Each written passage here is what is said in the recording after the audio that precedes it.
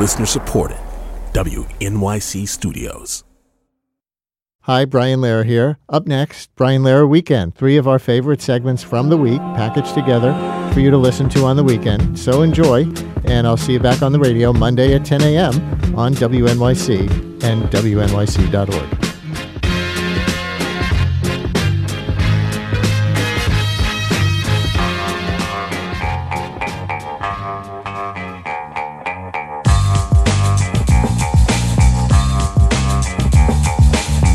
It's the Brian Lehrer Show on WNYC. Good morning again, everyone. Here's something about our recent asylum seekers that you might not know.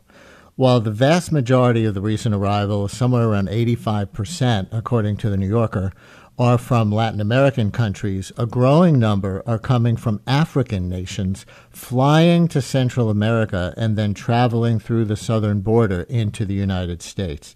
This is in part due to the crackdown on migration in Europe. On December 20th, the European Union signed a pact to facilitate the deportation of asylum seekers and limit migration to the EU bloc. Many far-right politicians in various countries there are also running and winning on the promise to curb migration. Here in the U.S., the number of African asylum seekers apprehended at the southern border jumped from around 13,000 in 2022 to over 58,000 last year, according to the New York Times. The majority of those migrants were from Mauritania, Senegal, Angola, and Guinea. Joining me now to discuss these trends and the special needs of African migrants and how his organization is responding to meet them is Amaha Kassa, founder and executive director of African Communities Together, which is a national group supporting African immigrants with the headquarters in Harlem. They're also in D.C. and Philadelphia. Amaha, thanks so much for coming on with us. Welcome to WNYC. Good morning, Brian. Very glad to be with you. And before we dig into some of this recent news and invite callers in, can you first tell us a bit more about your organization, African Communities Together, and what you do? Sure. So our organization, we just celebrated our 10th anniversary. And as you said, we are a national organization of by and for immigrants from Africa and their families. We do a lot of different things, including a lot of direct service provision. Most of that is immigration legal, but we help people with a whole range of urgent needs. And we also are a membership-based organization. We run leadership programs, and we're an advocate as well in the courts, in state and federal government. We advocate on policy issues that affect our communities. So last summer, as many of our listeners know, Texas Governor Greg Abbott started sending busloads of migrants to New York City. Can you tell us a bit about what your organization saw at the beginning of that and how it's been changing over the months? Absolutely. So over the months that kind of secondary migration from border states, particularly Texas, has been coming to New York. We have just been steadily overwhelmed, to be frank, by the number of community members seeking assistance. We are currently getting over 250 primarily African. We serve, lots of different, countries of origin. So we get people, of course, also coming in from Central America or the Middle East or other countries. But the vast majority of people who find us and who need assistance from our team are West African migrants. So we're seeing people coming from Guinea, Mauritania has been there's been a big influx of folks coming from Mauritania, Burkina Faso, other parts of West Africa. And we've always, historically, most people who were coming to us were long-term New Yorkers, and had been living in New York for some time and heard about us through word of mouth. like a lot of other immigrant serving organizations, we have had to shift drastically to meet the needs of these, kind of newest New Yorkers. Yeah. Now, let me invite listeners who may be among those new arrivals from Africa or may know anybody who is to call in, or even anyone else from especially those four countries who've been getting named as, the senders of most of the recent African migrants coming through the southern border after they get to this hemisphere. And so, listeners, if you are from or connected to Mauritania, Senegal, Angola, or Guinea, you're going to get first priority on the phones now. Help us report this story of why people are making that incredibly perilous and difficult journey going from any of those countries first to Central America and then making that perilous trip that so many Central Americans make, somehow walking or however they go, up to the United States and coming in, and then 58,000 in the last year into New York City after that. 212-433 WNYC. We invite your stories. We invite stories of people you know. We invite your questions. We invite your take on what's going on in the home countries to drive so many people to take these risks. 212-433 WNYC, 212-433-9692. Call or text for Amaha Casa, founder and executive director of African Communities Together. 212-433 WNYC, 212-433-9692. And Amaha, if that number in the New York Times is right, 58,000 new such arrivals in 2023. That's more than 1,000 people a week. Is that what you're seeing at African Communities Together? Well, we're seeing that number, us and the other organizations. There's a lot of other organizations that are really valiantly trying to respond to the needs of these new African arrivals. We're one of the largest, but there's other, a group called Africana that's been doing incredible work on the front lines, meeting the buses. African Services Committee, other groups that have been first responders. But a lot of those folks have come to us, and it really has been an order of magnitude more than anything we've seen in the previous, 8 or 9 years, including even during COVID, right, when we had a lot of people who were in need of emergent services because, businesses were closed, public accommodations were closed. So this, we were at one level trying to do rapid response during COVID and have had to kind of level up again to meet the current influx of folks. Often with, just a delayed and really insufficient level of response certainly from the federal government, but really there's been gaps at the state and local level as well. I wonder if you could help give our listeners kind of a short course on what's going on in some of these countries driving so many people to take this desperate act. Mauritania, Northwest Africa, Senegal is right there. Guinea is right nearby. Angola is further south. But, most New Yorkers without connections to the region hardly hear anything about Mauritania. What the heck is happening in Mauritania that they're driving so many people to do this? Yeah, well, there's this, there's a poem that people may have encountered, which says by Warsan Shire, that says nobody leaves home. No one leaves home unless home is the mouth of a shark. And I think that's really true, right? A lot of African migration, people are migrating because they don't have great options to remain. And so in some cases, we're talking about countries that have experienced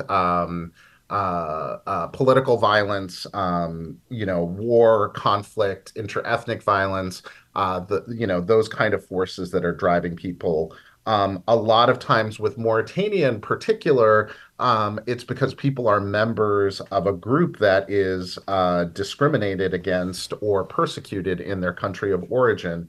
Um, um, you're seeing people who are considered to be Black Mauritanians and who often experience racism up to and including forced labor and slavery. And there's, well documented kind of human rights reports on this in Mauritania, which is why we've been urging the federal government to extend temporary protected status, humanitarian protection to Mauritania. But so far, that's not something that the federal government has done.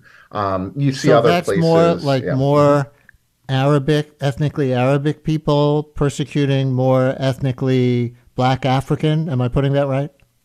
Effectively, yes. Yeah. Sometimes the categories don't always map onto how we in the US understand ethnicity, but yes, certainly people who, we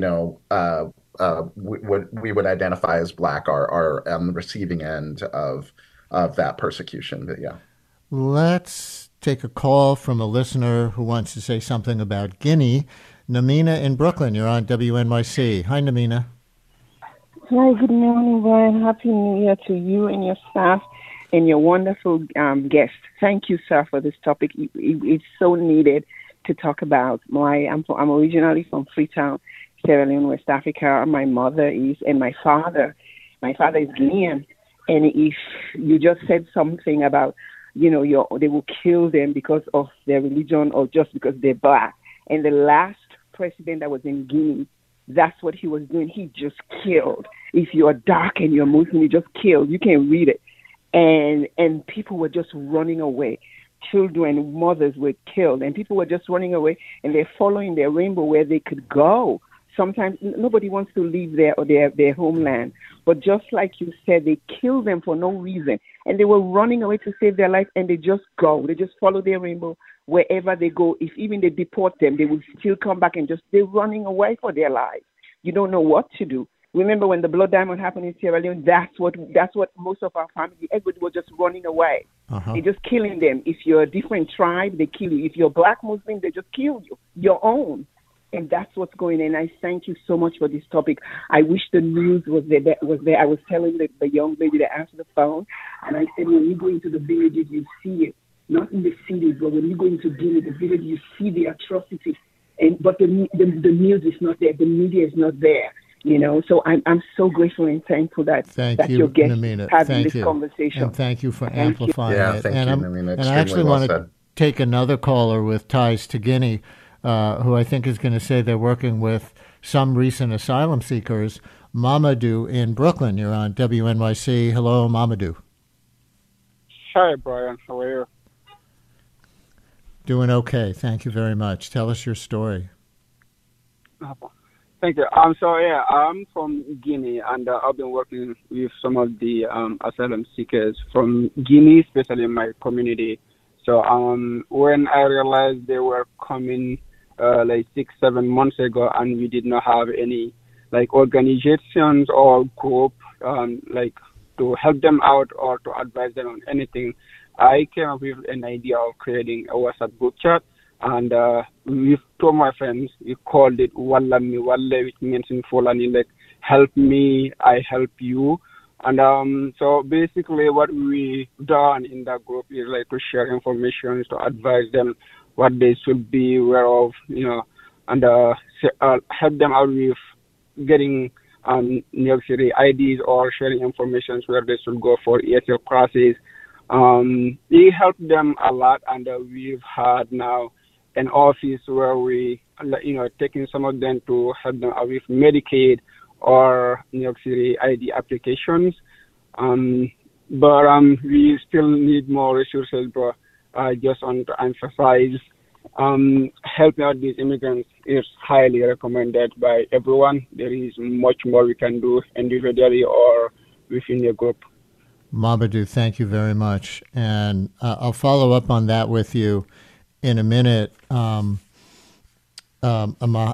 about about things that are needed. But I want to go next to Emily in Manhattan, who I think says she's a doctor in an emergency room in the Bronx, seeing more people from West Africa. Emily, you're on WNYC. Thank you for calling in. Yeah, hi. Like you said, I'm a doctor in the South Bronx and I work in the emergency department. And we've also had quite an increase of people from West Africa coming into the department over the last year or so, which presents a new kind of widespread variety of challenges because a lot of these people are coming up, as you said, through South America. But in addition to that, they're also bringing, it's a whole underreported thing, as you've been saying, because we hear a lot about the migrants from South America, and we see a lot of those migrants as well. But we do see a big proportion of West Africans come in, and especially as an emergency provider, it's a very interesting thing to happen because we get all these people who speak all these different varieties of languages, and just in terms of how we treat these people, we have a hard time communicating with them sometimes because there's all these people coming in from tribal languages that we can't even communicate with them anymore. We've seen this just in the emergency department on the ground, and it is something that is happening and is underreported. I'm glad you're helping us amplify it. I'm curious if, besides communicating with whoever's coming in to treat their ER medical needs, if you're hearing any stories of why they fled their countries. Not so much. A lot of it is, as you were saying, religious persecution or ethnic persecution that has caused them. And a lot of them have come up through South America, as you see. So we see this really interesting demographic where these people come in and sometimes they speak a bit of Spanish, sometimes they speak a little French, but I find it very interesting because they are coming up through South America, as you said. And along with that, it's the hospital which I worked at, interestingly, is the largest, we treat the most malaria out of any hospital in the United States because people do come in and then they seek medical attention. And it's not like they're getting malaria here in the U.S., but they're coming here with malaria. And it's, it is a sad thing to see. And, they've been undertreated or not treated at all because they've been trying to migrate up from South America or just from other West African countries. Emily, thank you so much for your work and for your call. And interesting that she talks about language. And the previous caller, Mamadou from Guinea, was describing how one of the services they're trying to provide is English as a second language classes. Language, it's impossible to overstate how important that need is, right? Africa is the most linguistically diverse place in the world. There are literally hundreds and thousands of African languages. And for the most part, up until recently, even basic access to French and Arabic was often missing in public services and publicly funded services. Language services would provide Spanish and maybe a couple of Asian languages and call it a day. And as the doctor was saying, that's really insufficient. And there's good news and bad news. I think that we've started to meet the demand for language services. We actually helped launch language services worker cooperative called Afrolingual, which is a kind of worker-owned agency providing language services. That's terrific news. Unfortunately, we had the city council allocated $5 million to expand language services, and the Adams administration cut that funding in the most recent city budget. So unfortunately, during a time when we need to be growing language services, we're seeing some moves backwards. That's a paradox, right? The city says it has to cut services because it's spending so much money on migrants, but some of those cuts are to organizations like yours that serve the migrants. Exactly. And help them move into self-sufficiency, help them, ultimately these are cost savings that we can realize by getting people legal status, getting people help with their employment applications, helping them, move into stable housing, all of that. Here's a caller from another of the 4 countries that a lot of people are coming from now, Elijah in Manhattan, who told our screener he's Senegalese. Elijah, you're on WNYC. Thank you so much for calling in. Thank you, Brian, and thank you for your guests. I just wanted to ask one question: how we can help other Senegalese? We've been here for a while, and I'm seeing my brothers and sisters struggling on the street. They don't have no place to stay. They stay in these mosques, 100, 200 of them. Pretty sure they don't have no place to take shower. They here for 4 months, 5 months, nothing. They picking a battle on the street. What advice would you give us, guys, that we can have access to it to help them, because it's so sad. It's so sad. They here already. It's going to take them time to integrate. So we need advice what we can do, where we can get access to help them, because I know it's overwhelming. Suddenly, thousands of them come and they new in this country, struggle to communicate, so it's overwhelming to our community too. So I'm sitting here and you're helpless. You don't know what to do. Helpless, but also I hear your beautiful heart in trying to help people. Amaha, any advice for Elijah as he's asking for, or advice to the listeners as a whole on how they can help if they want to help? Because I'm sure a lot of people are wondering that. Yeah, I think what Elijah said and what Mamadou said earlier is so true. A lot of the people who are getting help right now, it's not even agencies like ours or the city or these things. A lot of the help is coming from these frontline mosques, churches that are where right now they're putting people up on floors. We've tried to sort of support some of those folks who are housing people informally, and the community really has been heroic in its response to arriving community members, particularly these where we already have a lot of people in New York, like the Senegalese community, the Guinean community. I think we need to demand action from the city, and the city also needs to demand more leadership from the state and federal government. I think if this were taking place at the southern border, I think we would be seeing billions of dollars from FEMA to provide, short-term housing. And because it's happening in New York, I think the federal government has been able to kind of wash its hands of the situation. We haven't filed the lawsuit against the federal government the way that I think you might see a more hostile, mayor or governor do. So I think we need that, and I think we need both short-term solutions like vouchers to get people into housing, and I think we need long-term solutions like your last segment was talking about, the structural crisis of affordable housing. Yes. We need to be converting hotels and office space into affordable housing. Private charity can help. We've been able to get people into some short-term transitional housing thanks to a grant from Airbnb. But those things are just a drop in the bucket compared to the scale of the need. People need housing until they can get on their feet. The work authorizations are taking too long. And if people have that, they can become self-sufficient like, tens of millions of immigrant New Yorkers have before them.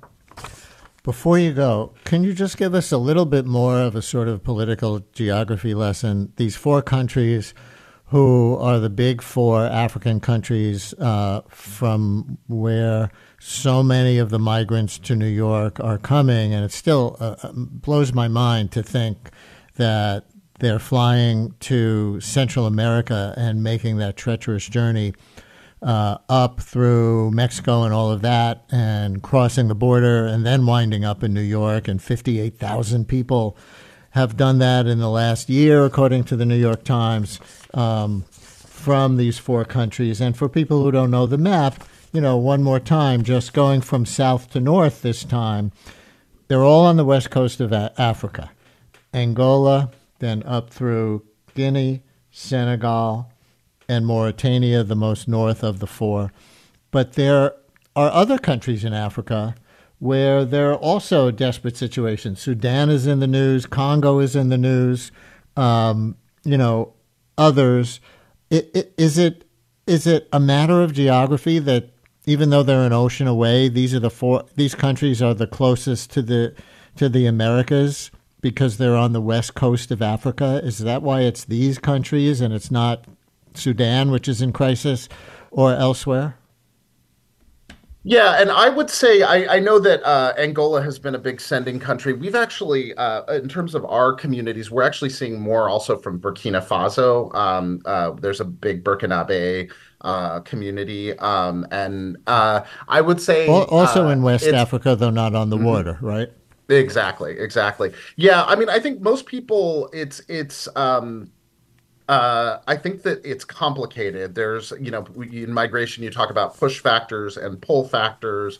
When there are short-term crises, sometimes it's actually places where you have, folks. Sometimes the most vulnerable people don't make the crossing, right? Like, it takes a lot of sort of initiative and maybe a little bit of money to buy a plane ticket to make these crossings. So sometimes it's people, a combination of desperation and an ability to move. Sometimes it's network effects, right, where people are leaving, and you start to look around because at there the are prospects and communities, possibilities. immigrant communities from those places here.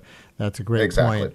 As is the point you were just making before that, which we actually did part of a segment on just recently, how it is not the poorest people who are the immigrants from anywhere to anywhere, generally, because it takes some resources to migrate at all. But there we leave it with Amaha Casa, founder and executive director of African Communities Together.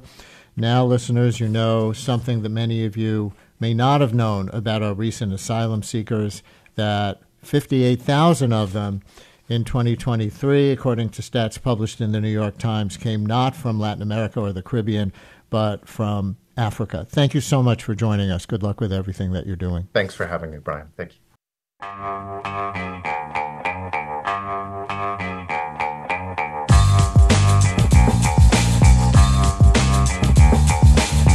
It's the Brian Lehrer Show on WNYC. Good morning again, everyone. Later this hour, we will end today's show. We often end with a call-in about things going on in our lives one way or the other. Today, it's going to be a call-in about how you're managing your streaming service budget, because as more people cut the cord from cable or even add to cable, because you want to see things that are on Netflix or you want to see things that are on Hulu or whatever it is, the price structures, the features keep changing. Are you better off than when everything was all bundled together and you had to have these wires running through your house? So we're going to talk about how you're managing your streaming service budget and watching time coming up later this hour. Now we'll talk about CUNY and public colleges generally through the lens of one of CUNY's longest-serving and, by many accounts, most creative leaders. He is John Mogilescu, now retired after nearly 50 years in teaching and leadership roles at CUNY. His reputation is very much that of an innovator who has tried to keep the system in touch with the needs of the New Yorkers who might attend in each generation. He is said to have created 22 new degree programs, and so it's no accident that the memoir he has just published is called The Dean of New Things. The Dean of New Things, subtitled Bringing Change to CUNY and New York City. Technically, he's now the Dean Emeritus of the School of Professional Studies at CUNY. Dean Mogilescu, congratulations on your career and on your book release. Welcome to WNYC. Thanks so much, Brian. That's a great introduction. Delighted to be on the show. Let's start at the beginning. Where'd you grow up? I'm a Brooklyn kid. I grew up in Flatbush. I spent my whole life in Brooklyn other than going to college. And my life revolved around sports. I was a good athlete. My parents and brother, my parents were kind of radicals. My father had come up from the South, believing in both civil rights, social justice, anti-fascism, and I guess I was a red diaper baby. Talk more about that. Your parents as radicals and how that influenced your early thinking. So just quickly, My father was a businessman, so obviously, and he was a successful businessman. My mother was a housewife, but got very involved with things like Women's Strike for Peace, and the evening conversation around the dinner table was often about politics. And my parents were part of a Brooklyn community of people who were trying to get peace in the world, get along with the Soviet Union at the time. We would have almost monthly forums in which a guy by a very distinguished professor by the name of Jack Foner would come to our house and give lectures, and it kind of influenced my thinking to a degree about the world. But your father was a business owner, so he was sort of a capitalist and a socialist? That is exactly right. You got it right. We laugh about that, my brother and I and my family today. But yes, that is exactly, he was more of a theoretician. My mother was the activist. Where did you go to college? I went to Brown. I was not the greatest of students, but I was a really good athlete, and I was a recruited athlete. And we're not going to get into that in terms of what kind of advantage that is. But I was a tennis player and a basketball player in New York, ultimately became the captain of the Brown tennis team, only played a year of basketball. But I went to Brown and then came back to New York. What was your major? Psychology. How'd you get interested in working in higher ed? It was by accident. When I first got out of Brown, the Vietnam War was raging, and I got a deferment by teaching elementary school in a poor neighborhood in Brooklyn. Hardest thing I ever did. Just pushed me to the limits. I enjoyed the kids, but I didn't know what I was doing. After 3 years of teaching, I went back to graduate school in social work, and I was a community organizer major, which very few social work graduate schools even have at the moment. And my field placement was put me at New York City Community College, which was a community college at CUNY. And I walked in the door to meet my supervisor. Didn't know what a community college was. I kind of had gone to an elite college. I knew Brooklyn College because I went to Midwood High School, which was next door, but I didn't know CUNY. And an hour later, I came out and my life had been changed. The woman's name was Fanny Eisenstein. She was a brilliant, committed person who believed that non-credit programs could change lives. And she said, your field placement as a graduate student in social work was to go into the Brooklyn House of Detention, which was a jail of 2,000 men on Atlantic Avenue in Brooklyn, and organize its first prison education program. And I did that for 3 years. The first year as a student, I then wrote a grant, got the grant application, and we miraculously were approved by the state ed department. And I stayed there for 3 years in that jail every day. So now I'm going from the public schools to the jail, all black and brown inmates and detainees, basically waiting for their trial. And this framed my whole career, both of those early starts. So you would say they taught you at least as much as you taught them? Without question, Brian. And the kids in sixth grade, for sure, and the detainees as well. And I learned a lot, and I learned a lot about myself and what I wanted to do with my career. It's interesting, I guess, just as a side thought about the era of the draft during the Vietnam War. You could get out of the draft by faking an infirmity like Donald Trump, or by going to work in an inner city public school like you. I guess that's correct. Yes, and I chose the inner city school, but that's another story. You said New York City Community College. Is that what is now Manhattan, Borough of Manhattan Community College? No, it's not, Brian. No, it is now New York City College of Technology. It's located in downtown Brooklyn. It's one of CUNY's now. It offers both associate and four-year degrees. And in 1976, during the fiscal crisis, it changed from a community college to a state-funded, what we'd call a senior college at CUNY. Can you talk about the importance of community colleges as you see them today and as you've seen them change during the course of your career? So much of my career has been related to community college education. I've spent 13 years at that campus. of New York City Community and then City Tech. Community colleges does a whole lot of things. I mean, and CUNY has 7 of them. And actually, I founded one of them. I put the team together to found one of them called Gutman Community College. But it takes students who do not have the best academic record coming out of high school, but have a high school diploma or an equivalency, and provide them with opportunity to either major in a career-related field like a nursing or a rad tech or hotel and restaurant, or liberal arts as a pathway to a transfer degree in a baccalaureate as well. They're incredibly important. And in my work, and I started in continuing education, which was the non-credit side of the house, but as I, kind of gained status at the university, I moved to the central office of the university in 1986. We were an office of 6 people in continuing education, but we began to build programs and we began to question, why was it that so many community college students did not do as well as we would like them to do?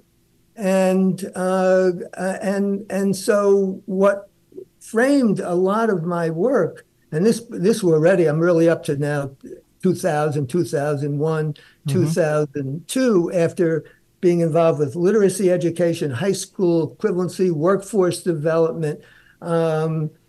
We had a new chancellor come in, Matthew Goldstein. He was a visionary.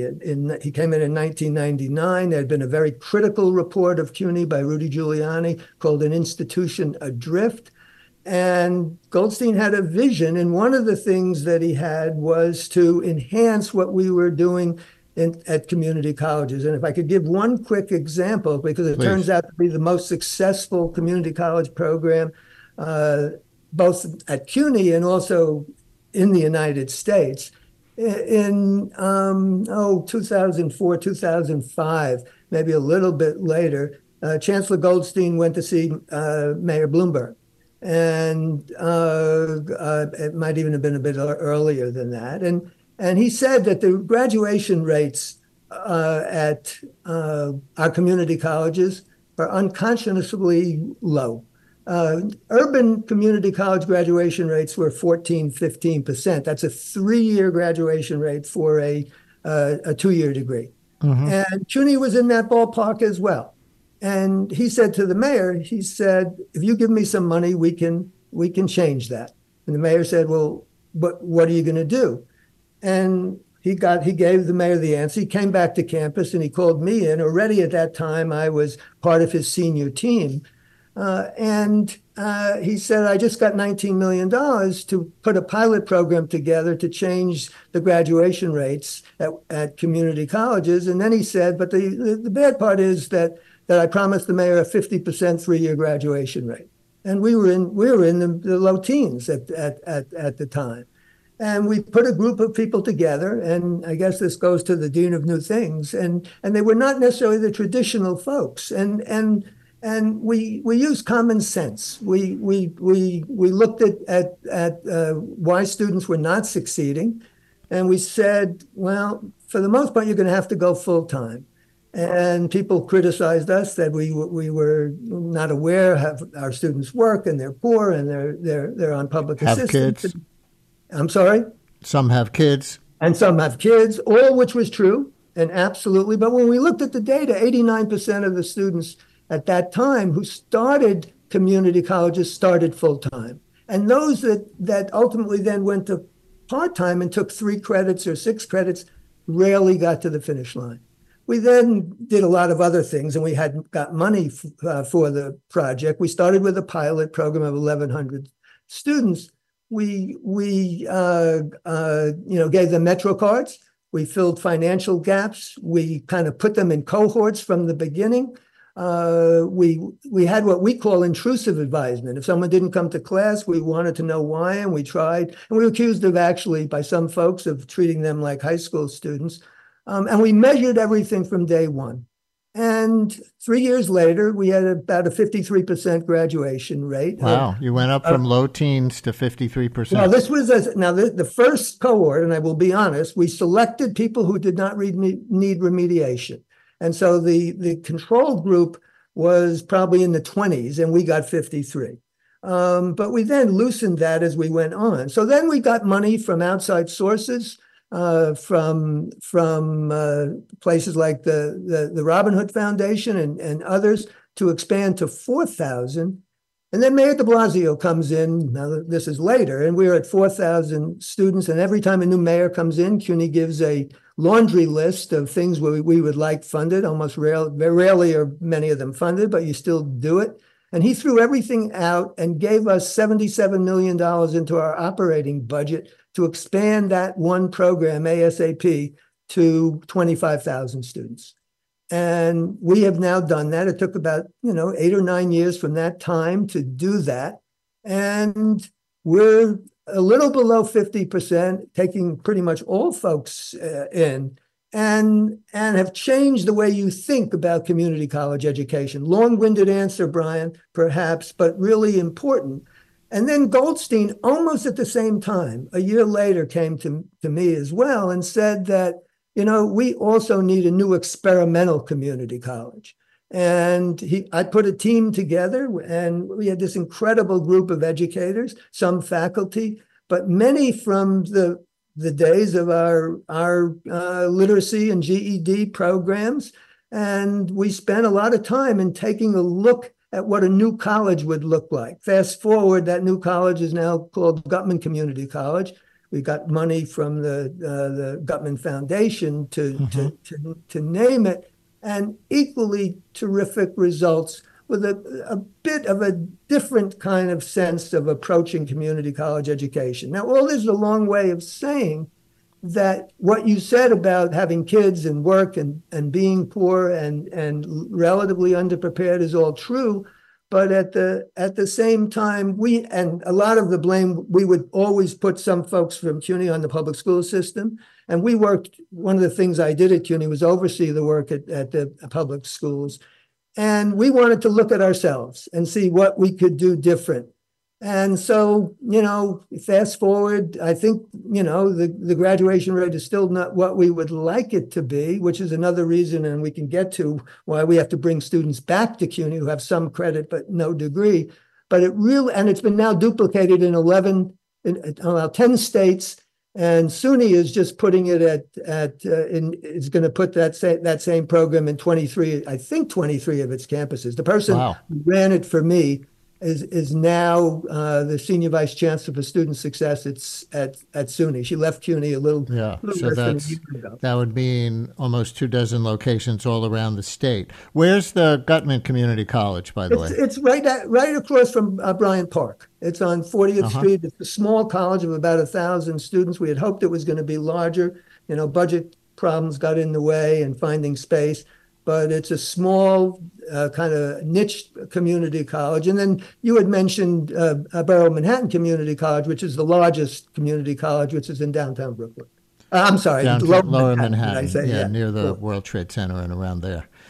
Listeners, anybody recognize the voice? Anybody who had Mr. Mogilescu when you were in 6th grade a million years ago, or at one branch of CUNY or another, or knew Dean Mogilescu and wants to either thank him or tell a story or ask a question, or, of course, I'm sure we have many CUNY students and faculty members listening right now, as well as CUNY alum of many kinds, and many of the CUNY campuses want to talk about the issues which he's raising and focusing on in his book and his memoir, that really, as you've heard from what has been the heart of our conversation so far over the last few minutes, the challenge for any society, and New York taking it on more than many, of trying to get a college degree and a leg up in the economy for as many first generation, I think we can say in most cases, college students and people who come from marginalized backgrounds, low income backgrounds, immigrant backgrounds of any kind as possible. 212-433-WNYC, 212-433-9692. John Mogilescu's new book is called The Dean of New Things, Bringing Change to CUNY and New York City. Call or text 212-433-9692. And Jim in Astoria, you're on WNYC. Hello, Jim. Hi, Brian. How are you? First, Dean Mogilescu, thank you so much. I'm a CUNY alum. I did my first 2 years at LaGuardia Community College and used the 2+2 program to transfer over to the Grove School of Engineering at City College. And really, I wouldn't have graduated college if it weren't for that program. The small class sizes really paid off. Now I'm a licensed professional engineer. I practice in New York, most of the Northeast, and in Puerto Rico. But without that program, I wouldn't have my career today.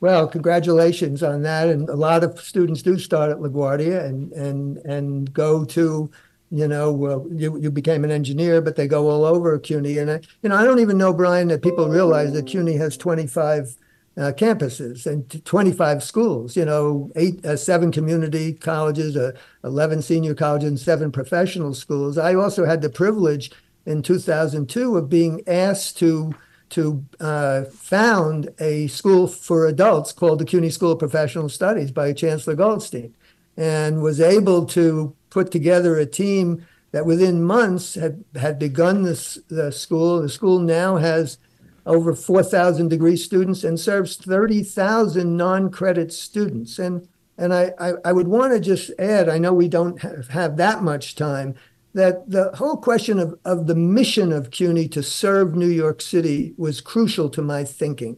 And that you had mentioned 22 degree programs. Well, the School of Professional Studies developed about 28 degree programs and became the first entity to do online degree programs for CUNY and for adult students. But we had huge undertakings in the K-12 area. We organized 20 early college high schools. We built 3 new specialized high schools at the request of the mayor. We involved ourselves in police work in the city. We started a school for out-of-school youth in the Bronx called CUNY Prep. We brought culture, theater, and music to kids. And things that you don't typically think a university does. And my view is that you can't have a great urban university, public university. It doesn't pay attention to the city that it resides in. And we started with a staff of 6. By 2006, we were at 350 staff, virtually all supported by grant and contract outside money. It didn't cost the university money to support our staff, who became leaders all over CUNY and certainly in the system office and then as well. And so the question of a mission of a great urban university really, to me, has to do with not only degree programs, but serving the city and trying to think, creatively. And higher ed is filled with really smart people, and yet they are resistant to change. And how do you get past that? And that was the task of some incredibly gifted educators that I worked with, who typically would not even necessarily get faculty jobs, but we're on soft money, we're on grants and contracts, and then of course you have a vision of a chancellor like Goldstein, who was there for 14 years to see that this happened. So let me stop and see if we take other questions. Janet in Brooklyn, you're on WNYC. Hi, Janet. Good morning. I'd like to ask your guest, if you have a student who's really struggling to get through the CUNY system, what would you suggest for them to do? Yeah, well, I think that now there are both tutoring centers, there are advisors, there are folks you can go to on each campus to try and change that equation. I don't know what campus that person is at, and it's hard to speak on it. but not to be quiet about it. And then it's the role of CUNY to get early alerts, to understand that this student is in trouble. This student's midterm grades are not so good. And that it's our obligation to kind of figure out what we need to do to assist. So, I wish I knew more about the situation, but that's where I would start. Do you want to go one step further, thank you. Janet? Okay, thank you very much. Lisa in New Rochelle, you're on WNYC. Hi, Lisa.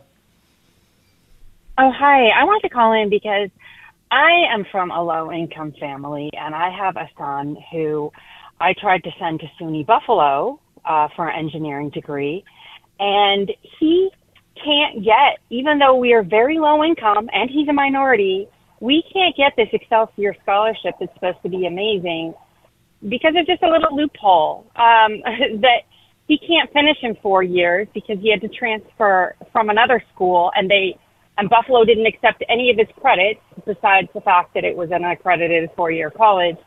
And so now they won't give him any money, which is the whole reason we transferred, because we couldn't pay for college anywhere outside of New York.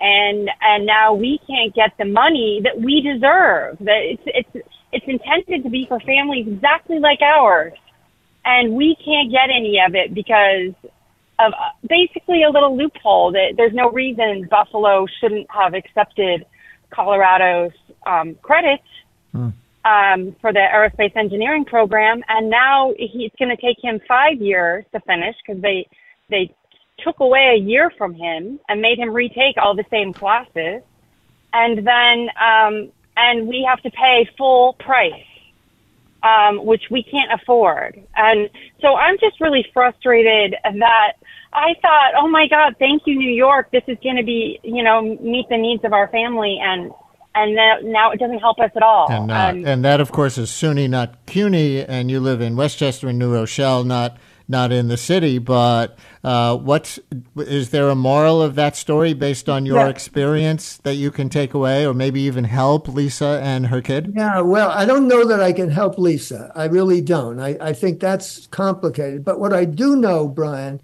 is the whole question of transfer and credits accepted, and CUNY is now, doing some new things to make sure that happens, is a huge issue and has been an issue for the last 30 or 40 years. And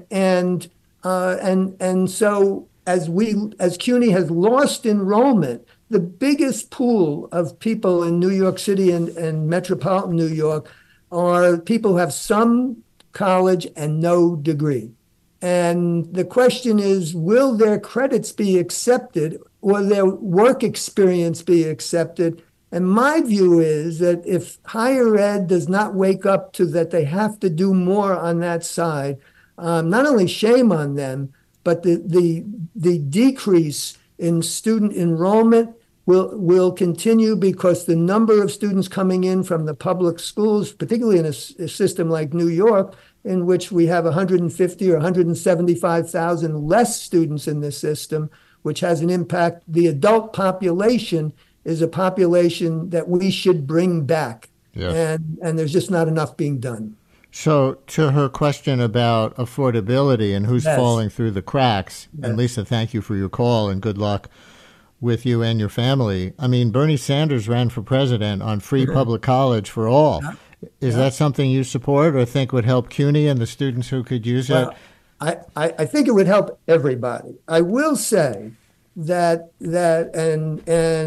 whether it could ever get passed is another question. But at CUNY, if you are, at one of our community colleges, the vast majority of students pay no tuition and do not wind up with debt, because between the state tuition assistance program, TAP, and the federal Pell Grant, large numbers of students do not. Now, some do, and some, that are more middle class do. Excelsior is one answer, but CUNY students do not graduate with the kind of debt that are coming out of the private schools. And so, in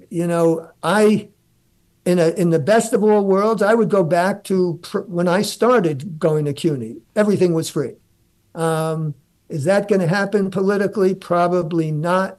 But it's not that I would be opposed to it. We're just about at the end of our time, and I'm going to shorten our next segment a little bit just so I can get a few of these other folks in here. I did say when I was inviting calls that if anybody wanted to thank you personally who came through your classes or your deanship, they could call in with that. So we're going to keep these short. But Joe in Brooklyn, what do you want to say to Dean Mogilescu in 15 seconds? In 15 seconds, just thanks, John. This is just an honor to have worked with you. You're a role model and a mentor. Your two skill sets of always being dedicated to the students and the good of the students and bringing together a group of really great people. I was honored to serve on some of those groups, and I really appreciate all you've done. And also your deftness at manipulating the often complicated political situations at CUNY. You left me awestruck many times. So thank you, Joe. Thank you very much. One more. Margie in Midwood, you're on WNYC. Margie, 15 seconds for you. John was my social work student supervisor. He was the best. I worked with him at the Brooklyn House of Detention in 1980, 79 and 1980, and I couldn't have asked for a better person. The best. Thank you, thank you, thank you. Thank you very much. And I'll read one text message that came in. I'll read part of it. I'm a product of your guest's work. In the 2000s, I attended NYCCT. It wasn't easy, as I was an immigrant with some language barriers, also a young single mother who struggled with mental health issues at the time. I quit college a couple of times because life was so overwhelming at the time, but I never forgot what made me come back was a letter from the dean stating that I was in good standing and they'd like me to come back. I felt cared for and came back both times. So with those testimonials, we leave it with John Mogilescu, whose new memoir about all the things we've been talking about and more is called The Dean of New Things, Bringing Change to CUNY and New York City. Dean Mogilescu, again, congratulations on your career and the book, and thank you so much for joining us today. Thank you so much, Brian. It's been a pleasure. Thanks very much. Carnegie Hall is one of the most famous concert venues in the world. The first time I walked on the stage, I felt like my feet were moving, but they were not touching the floor. Join us for If This Hall Could Talk, a new podcast that explores the history of this iconic landmark through the unique items in its archives. I'm your host, Jessica Vosk, and together we'll explore how the past shaped the culture we live in today. Listen to If This Hall Could Talk wherever you get podcasts.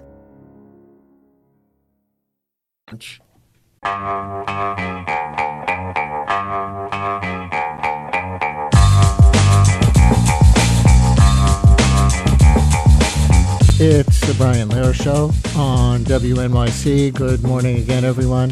Alcohol overuse causes 140,000 American deaths annually, according to the National Institutes of Health. That's more than drug overdoses, guns, or car accidents.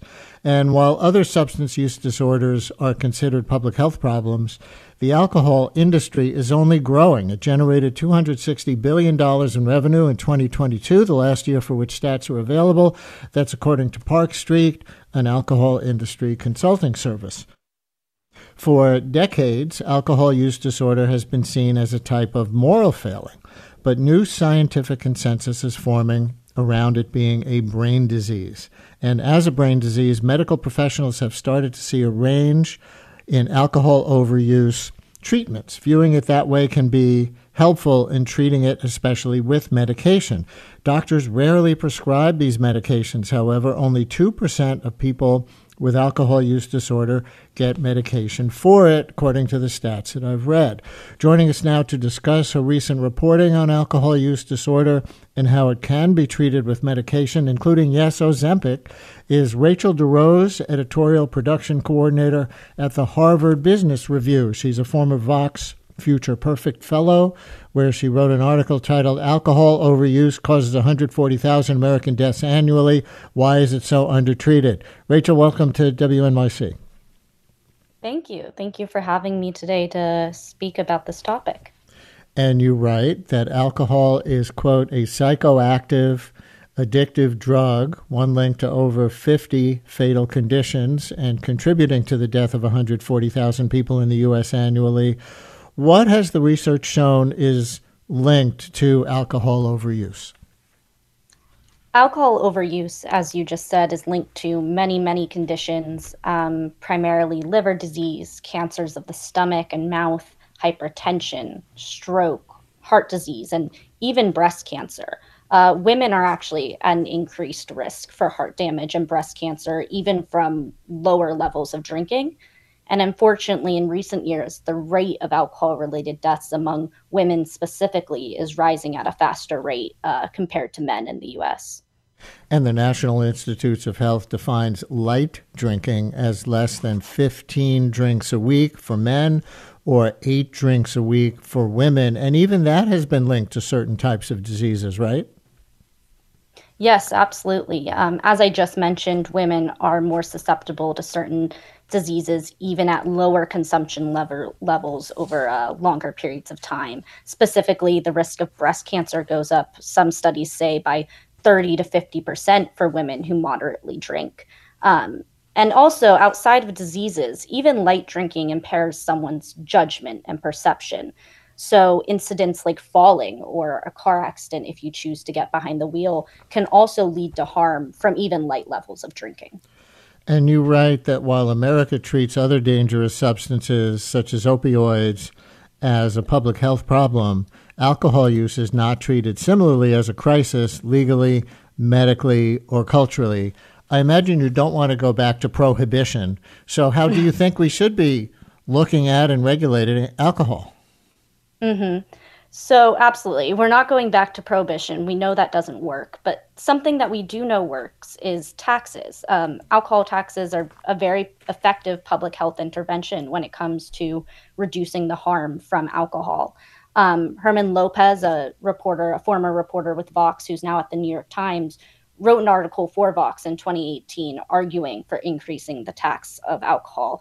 At the time, Congress had effectively cut the tax by 16%. And over the last 2 decades, the alcohol tax has reduced in value because of things like inflation. And at the end of last year, even the World Health Organization came out and called on countries to increase their taxes on alcoholic beverages.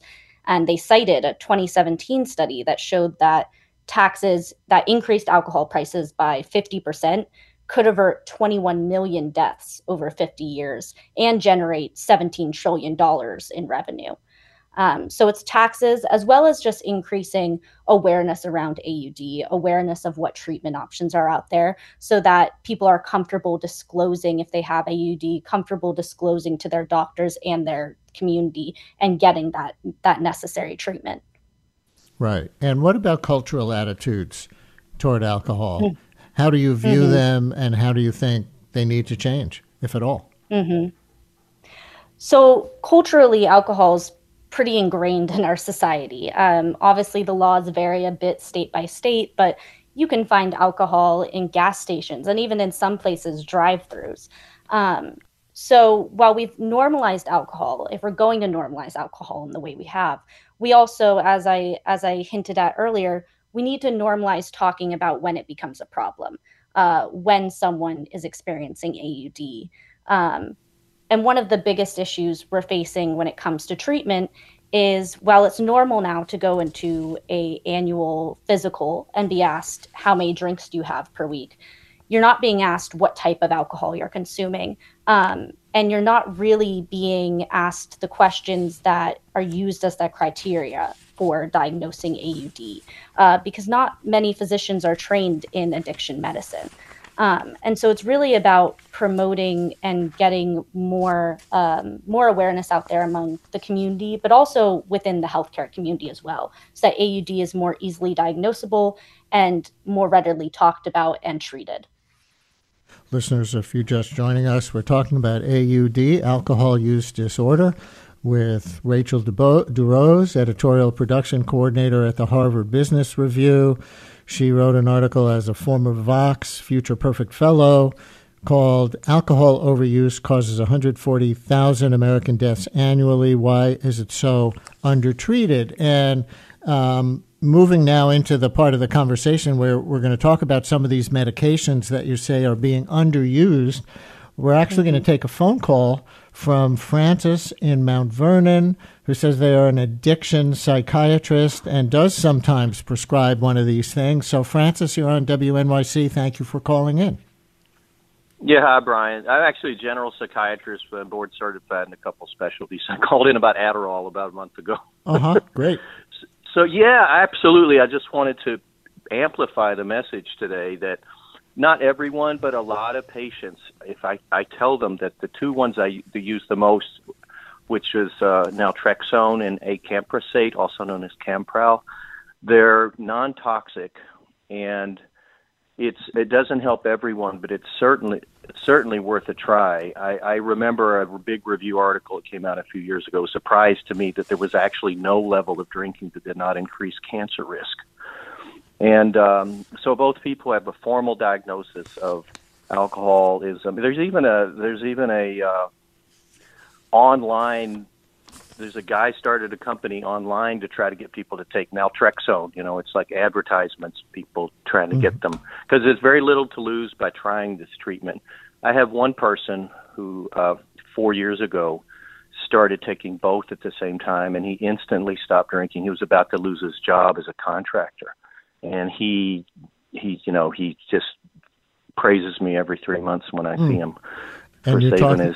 So you're talking about career. Naltrexone, and the other one was called acamprosate? The old brand name is Camprel, Campral, and it's the generic is acamprosate.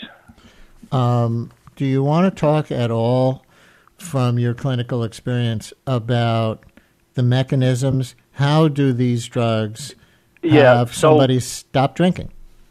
Yeah, so naltrexone works a little bit like Chantix. You take it, and for people who are genetically predisposed to get kind of a high or euphoric response from drinking, so this is a marginal effect. So it doesn't eliminate drinking altogether, but you just feel that you don't get as much out of it, so you don't drink as much. So obviously, this doesn't work for everyone who's committed to getting a nice buzz.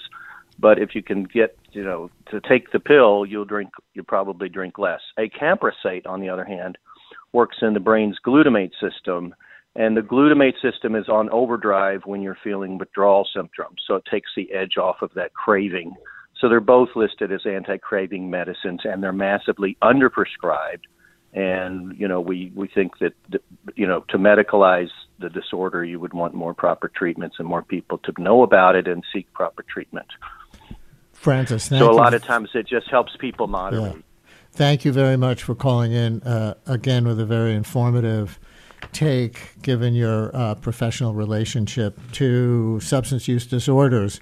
Anyone else want to call in with your personal story from, any aspect of this, or with a question for our guest? 212-433 WNYC, 212-433-9692. Rachel, what were you thinking listening to Dr. Francis there?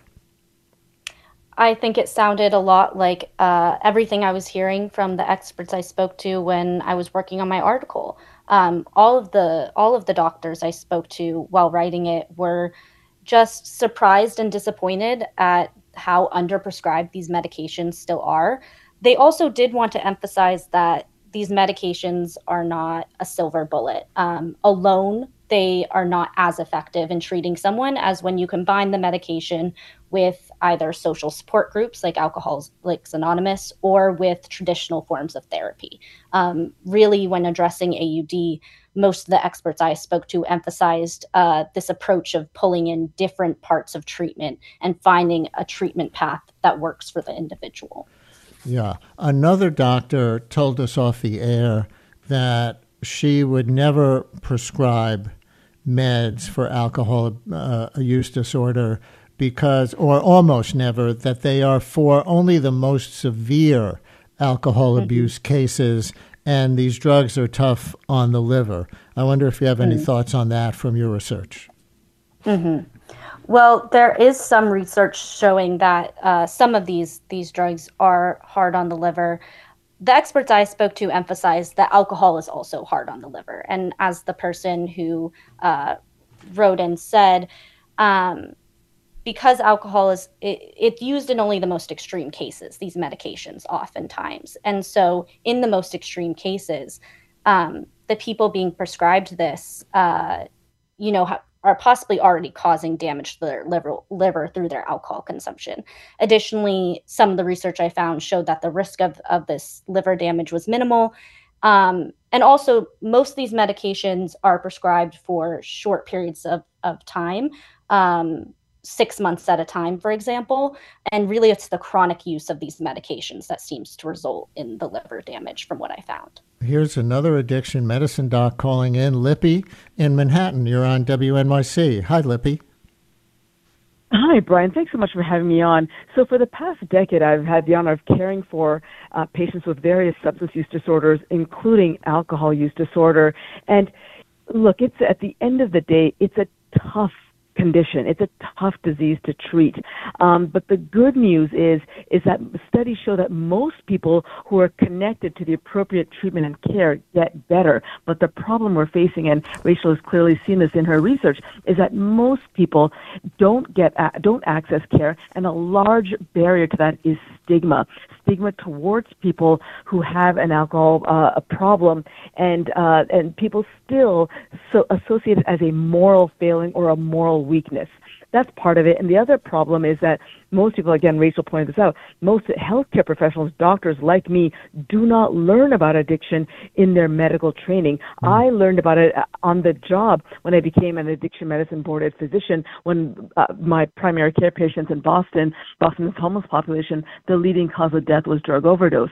So yeah, opioids certainly is getting a lot of attention, but alcohol actually kills more people than opioids do. And medications really do help. I know as somebody else mentioned that they avoid prescribing naltrexone or medications because of the damage to the liver. Yes, some of these medications can have liver toxicity. However, again, as Rachel pointed out, alcohol is far, far more harmful. And naltrexone, which is perhaps one of the best of the medications, actually can be very effective. You just have to have that examination with the doctor to look at your liver tests, liver function tests, and then go from there. But I agree, medications along with counseling, behavioral therapies, and strong support can really make a difference and help people achieve long-term recovery.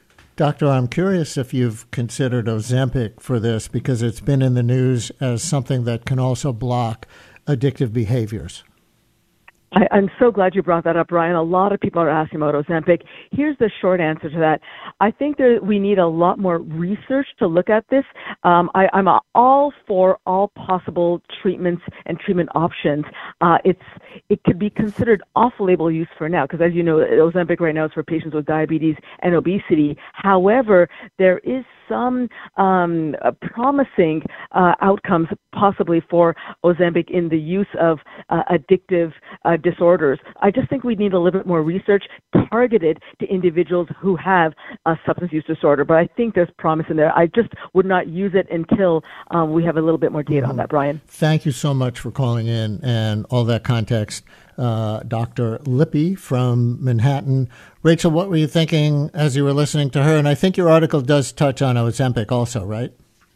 It does mention Ozempic, and I'm glad you brought it up now, because something I wanted to mention is that most of the professionals I spoke to, while they're hopeful for the idea that there could be more medicines, including Ozempic, that could treat AUD, they also wanted to emphasize that we have 3 FDA-approved existing medicines that do seem to work.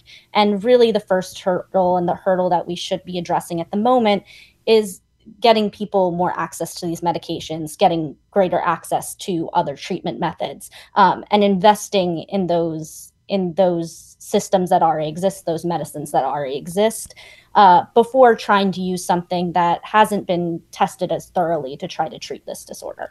Michelle in South Carolina, you're on WNYC. Hi, Michelle. Hi. I am a 58-year-old female married with a 12-year-old. I'm educated, I'm fit, and I have alcohol use disorder. It's pretty severe. I have wanted to stop for years, and I've tried for years. I'm self-medicating with Antabuse right now. I haven't had a drink for 7 days, but I have been in this predicament many, many times before, and if I don't take it every day, and 2 days go by, I will slip back into the old habit. I can go about 5 days before the medication starts to wear off. Some people, it's longer, like 2 weeks. Is I've Anabuse a different medication than the ones we've been talking about? Yes. Did you want to ask your guest about it? They could probably explain it better than I can. Yeah, I'll do that. But Michelle, I think you're wanting to make a point about your experience and what others can learn from it. Is that right? I'm not sure what my point is. I guess so. I've never told anyone this except for my best friend. My husband knows, but we've never ever talked about it. It's kind of at the point now where it's almost breaking up our marriage. We've been together 22 years. And it goes back a little bit to what the previous caller, the doctor, was saying, perhaps, that stigma is one of the biggest problems. Absolutely. Preventing people 100%. from getting treatment. 100%. Otherwise, I would have gone to rehab before. I've never told any of my doctors. I'm taking other medication for depression, and I've been taking that for 25 years.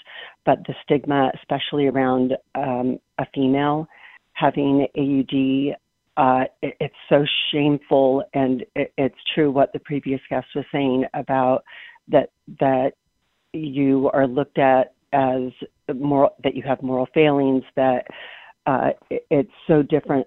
And I have thought that. I think that about myself. I just recently, I still don't believe it, that it's a disease. And I've been watching some YouTubes in the last week or so because I'm trying so hard this time. But like I said, I'm 58. I've been trying this to quit since I was probably 20. Michelle, thank you for your openness on this. I think it's really helpful to other listeners that you called in and have been as open and articulate about it as you have. Thank you very much for your call. By the way, I see that Anabuse is, I guess, the commercial name for another drug that you also write about in your article, Rachel, disulfiram. Mm-hmm. Yes, it was actually the first FDA-approved drug, if I'm not mistaken. Most of the experts I spoke to said it was a second-line option because the way it works is it makes someone feel ill if they drink alcohol. And for those who are really struggling, they'll sometimes go off the medication because they decide, I want to be able to drink. And their disorder is really preventing them from staying on the medication. And I also want to thank the last caller for sharing their story. I think we keep emphasizing the need to end the stigma around the idea that alcohol overuse is a choice. And one of the best ways to do that is by talking openly about it and being able to share and speak about having the disorder like we would with any other disorder or disease. Indeed. And I think I misheard her on the name of the medication she's taking, so I'll say it correctly now, Antabuse, not the way I said it in the previous comment. Delilah in Brooklyn, you're on WNYC. Hi, Delilah. Hi, Brian. I've called many times, listened to you every single day. I have a decent history of alcoholism in my family. My father died of some alcohol-related issues, and I, from a very young age, had alcohol use disorder. I was a binge drinker, and I would, it would cause me health problems, and I would just do stupid stuff. I was never one of those people that drank every day, but I tried so many times to quit. I went to outpatient rehab. I went to detox, tried so many different things, and I would always just fall back into, honestly, just social pressure. Like, you go to a wedding and they have a tray of champagne. Like, it's really hard when something is everywhere and everyone's doing it. So I would be like, okay, I'm not going to drink at this wedding. And then, a half an hour in, it's like, I can't do this. I'm going to have a drink. And then the next thing you know, you're drunk. So I was prescribed disulfiram Antabuse, and I swear I think it saved my life. I think it was the only possible way that I could have stopped drinking at the time I did. I took it as a pill, so I did sometimes like not take it and pretend I did so that I could secretly drink at an event. Huh. Or sometimes I would take it and I'd be like, okay, I'm going to make myself throw up. But then I would just like have to mental through that and keep it down. Once it's in your body, you can't drink for a couple days, and it's very freeing. It's like, okay, you know what? I took that pill this morning. I simply can't drink at this wedding. I can't give in. However, you can choose to not take the pill. That's the problem. Yeah. I have a friend who recently got a shot of disulfiram, so he can't drink for 3 months, and I think I would have benefited greatly from that. One thing I want to say is, because of the way I look, I've always held a job. I had so many doctors over the years in New York City say things to me like, you can't be an alcoholic. Oh, no. You can't possibly need Antabuse. That's for like really bad. And I'd be like, no, I want it. Like, I do need it. I will drink if I don't have this pill. Like, don't look at me and judge and say, oh, no, you can do it. Right, No, I'm telling you I can't. I need a pill. Because you look Like, high functioning. My best intentions, I will still pick up that drink at the wedding. My best intentions to not drink at that wedding or at that party. If I don't have this pill in me, I will give in and drink when I see everyone else drinking. Delilah, so thank that you. pill, I believe, saved my life. Thank you so much. Another really helpful story for other people to hear. And again, we appreciate your candor opening up about something that's probably really difficult for you to talk about. We're just about out of time in the segment, Rachel, and I guess as a closing point and relating to the last two amazing callers who we had, a big part of your article, or a big point of your article, is that many more people could be getting these treatments that seem effective for our callers, and that's kind of the nub of this, right? Mm-hmm, absolutely.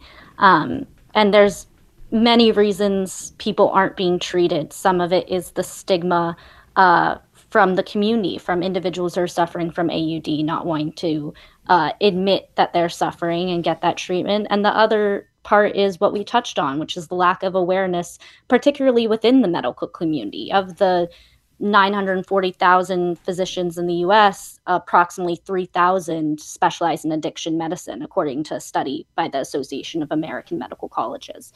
And so there's this hurdle that we need to overcome. There's awareness both of the disorder itself and the treatment options that needs to be elevated both to the public and within the medical community.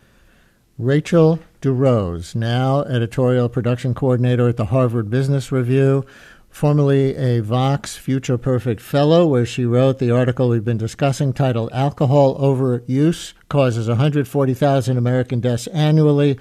Why is it so undertreated? Thank you so much for coming on and prompting amazing calls from our listeners. Thank you very much. Thank you so much for having me.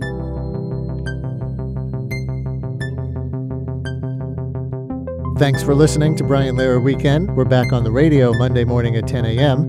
In the meantime, follow us on Twitter at Brian Lehrer or Facebook.com/Brian Lehrer WNYC, where there's always a conversation 24/7.